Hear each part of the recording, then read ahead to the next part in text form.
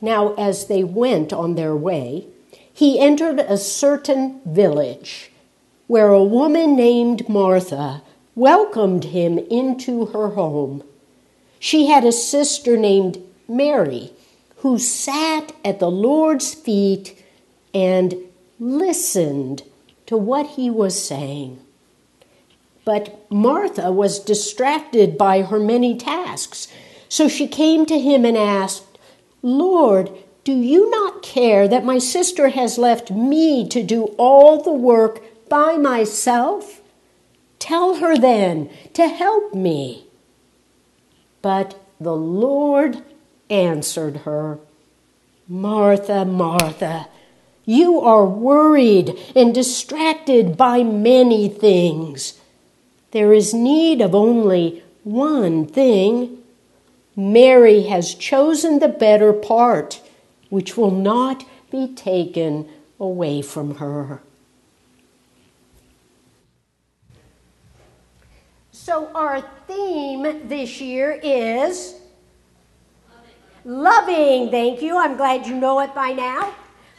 We are talking this year and focus this year on becoming people who put God's love into action in our lives and our world. And it is based directly on the idea of the great commandment that Jesus has given us, this idea that we are to love the Lord our God with all our heart and mind and soul and strength, and to love our neighbor as ourselves. 3 parts to this commandment to love. And I'm here to say, I think quite honestly, if we don't get Jesus' first commandment to love right, it's going to be hard as God's people to get the rest of it right. And so on Epiphany Sunday, we looked at the idea of the love of God and how the love of God poured out in Jesus Christ is the one thing that can change the universe. That when we look upon the love of God for us, for all, it has the power to change lives if we are willing to take in that love. And then last week, we looked at the story of the Good Samaritan and what it means to love our neighbor. And we came to the conclusion that, first of all, to love our neighbor means we first have to be a neighbor. We have to act with compassion and kindness and God's love working through us. And more than that, we have to realize that the love of God is for all, and it bursts open any boundaries, any divisions that human beings like to put in place about who's good, bad, in, out. No, the love of God, our neighbor, is everyone that God has created in God's own image. So today, we have to come to the third part of the equation, because if we don't get this part right, if we don't get love ourselves right, then it will be very hard to get the other two right. We are commanded to love our neighbor as we love ourselves. And let me say, we live in this society filled with self-help gurus.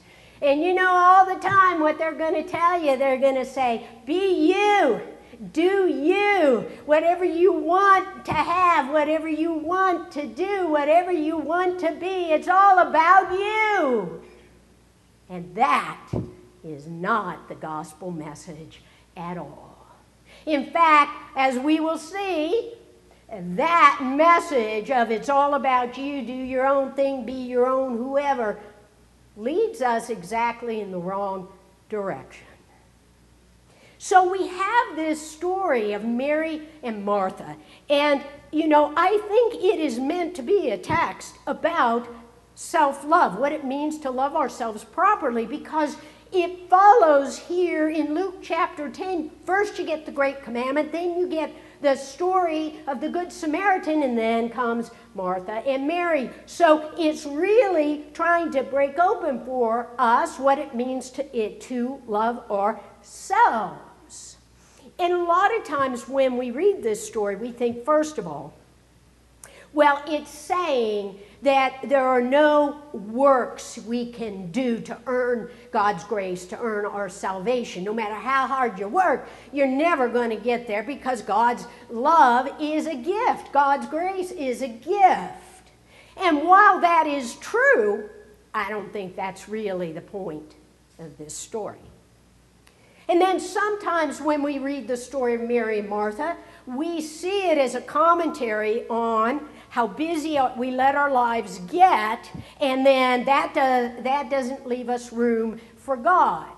Now, let me say that there is truth in that, right? If you're so busy, you're taking on more and more work at the office, and so Sunday morning you're working, then maybe there is an issue there. Or maybe if your helicopter parents and you got your kids flying them around. That's not what it really means, but you're flying them around to 1,000 different things all the time. Then maybe you don't have time to slow down and spend time with God. But I don't really think that's what this passage is really all about, even though there's truth in that, because there are a lot of people who don't have long to-do lists in our world.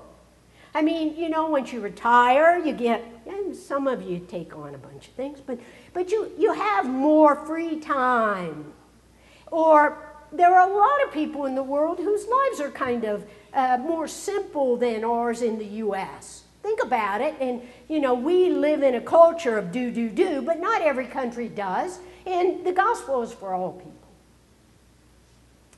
So this is where I come to this idea that I really think that this text of Mary and Martha is trying to tell us what it means to love ourselves. And it comes from paying attention to the contrast that is set up between these two sisters. Now, it's clear that Martha is probably the older sister, and she's acting like an older sister. I have an older sister. She invites in Jesus. Now, we probably shouldn't assume it's just Jesus, because Jesus is almost never on his own. So there may be 5, there may be 15 people in this house. And by inviting them in, Martha is extending hospitality, which is, something that God asks us to do, is to extend hospitality. She's not really doing anything wrong. But once they're in the house, you get Mary. Now pay attention here. Mary just sits down by Jesus. In this whole story, Mary doesn't say a word. Mary doesn't say anything to Jesus. Mary doesn't say anything to her sister. Mary doesn't defend herself. Mary doesn't say, "Oh, go on, Martha, you're being bossy." Mary doesn't say a word. She, the text tells us, sits down and listens to Jesus. On the other hand, there's Martha. And the first thing the text tells us is that Martha is distracted. Now listen, you all know exactly what it is to be distracted. Suppose you are leaving the house this morning to come here and you think, "Gosh, I don't think the furnace is working right." But you come to church and this whole time you're sitting there in the pew and you are distracted. You're thinking about the furnace. Is it working? Who will I call? What will it cost? Do you think there's something wrong with it? What am I going to do? Do I have to wait till... You are distracted. Or you're working at home on something that you find is really it's important, and in comes your spouse or your kid, or someone calls you, and you're still doing this. And they'll say, "You're not listening to me. You are distracted." Martha in this text is distracted. She's got all these things she's worried about. She's going, I have to bake the bread. I have to chop the onions. I've got to take care of these people who are in my house, and that's the thing I'm really worried about here. And so watch what she does. She goes to Jesus, hand on hip, finger a wagging. I mean, you can just see it. And she's like, Jesus! Hospitality is so important. And my lazy sister, she's just sitting there. She's doing nothing. And then,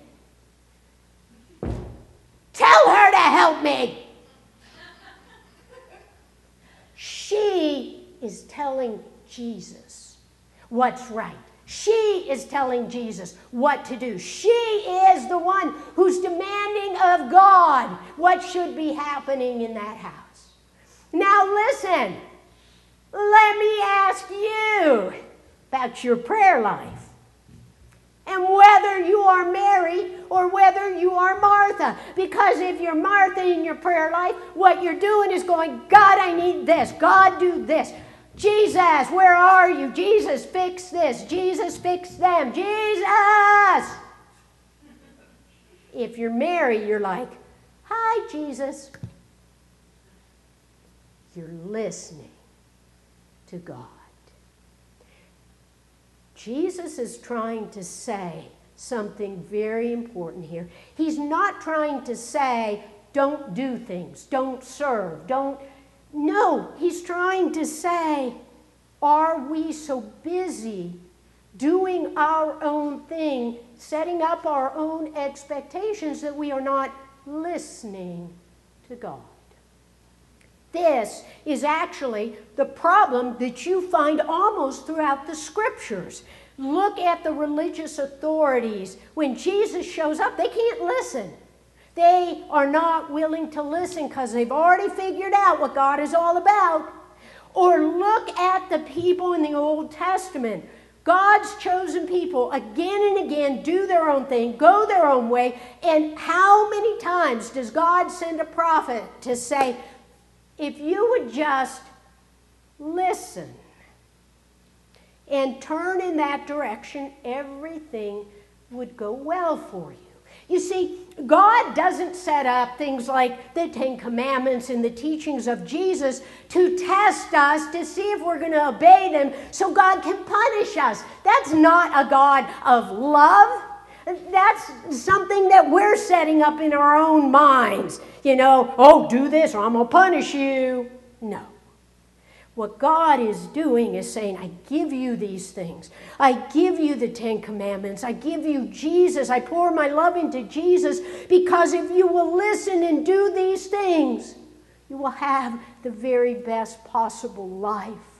I am trying to show you how to live and live abundantly. I'm trying to teach you how to live well. I'm trying to give you the things that if you listen and do them, you'll have peace, you'll have love, you'll have joy. You won't be taken out of the world, but you will be able to see my hand at work in everything if you just listen to me.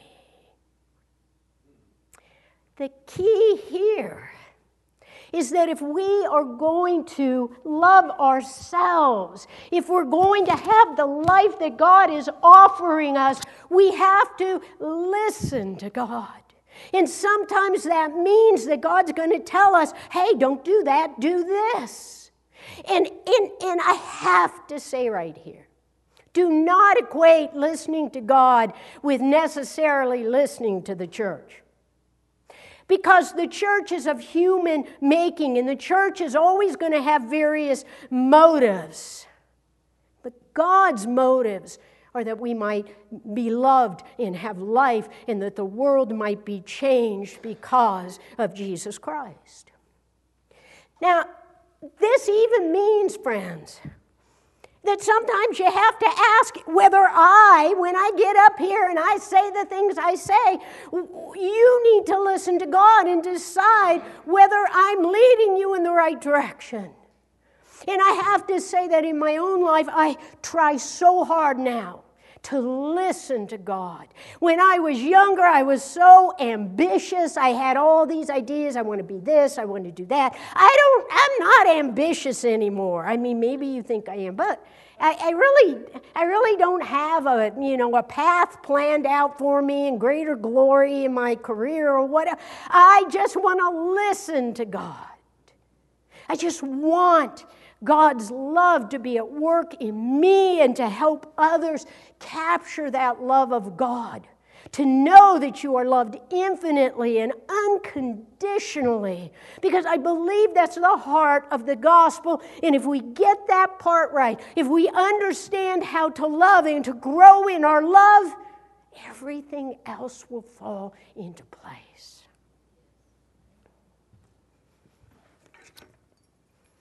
This, people of God, is a humble triangle.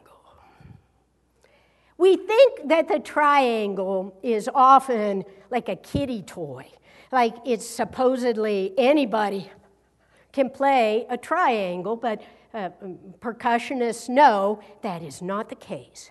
Triangles are actually a serious instrument. Did you know? Oh, I'm pointing at you.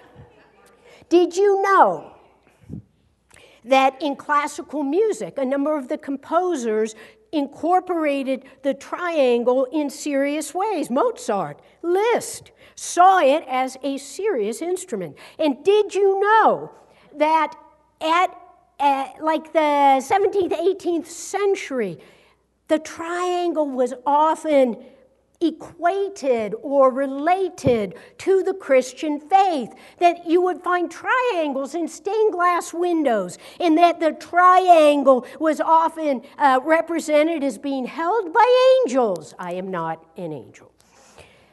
The triangle clearly had this religious sensibility, and I think because, right, it's a Trinity. So you can think Father, Son, and Holy Spirit. But for us today, I want us to think of the triangle as representing the great commandment, the love of God, the love of neighbor, and the love of ourselves. Now think about this. It's all connected. You cannot play a triangle if you have three separate pieces. They all have to be joined together properly if you're going to hear the music of God coming forth from the triangle. But here's the other thing. Did you all realize the triangle has a gap? Did you know this? The triangle, it doesn't close up on one side. Did you know this? I didn't really either until God said, talk about the triangle. If it's closed, it won't play. If it's closed, you won't hear the music coming forth. It won't make the sounds. If it's closed, like us, if we fill the gap with all manner of things, if we fill the gap with judgment, if we fill the gap with exclusions, if we fill the gap with who's in and who's out, if we fill the gap with busyness, if we fill the gap with the way we've always done it, if we fill the gap with anything that's of human making, it's not going to bring forth the love of God to others. But if we stay open, if we listen to God and remain in that kind of open to hearing what God has for us here and now, for us in this place, in this time, then the sound, the very heart, will come forth into the world. But God always gives us that choice. Will we be open? Will we listen, or will we fill it in, like Martha, with all of our own stuff? You see, people of God, it's really very simple to love ourselves in the way that God loves us, is simply to be open to the living God and to listen. In the name of the Father, and the Son, and the Holy Spirit. Amen.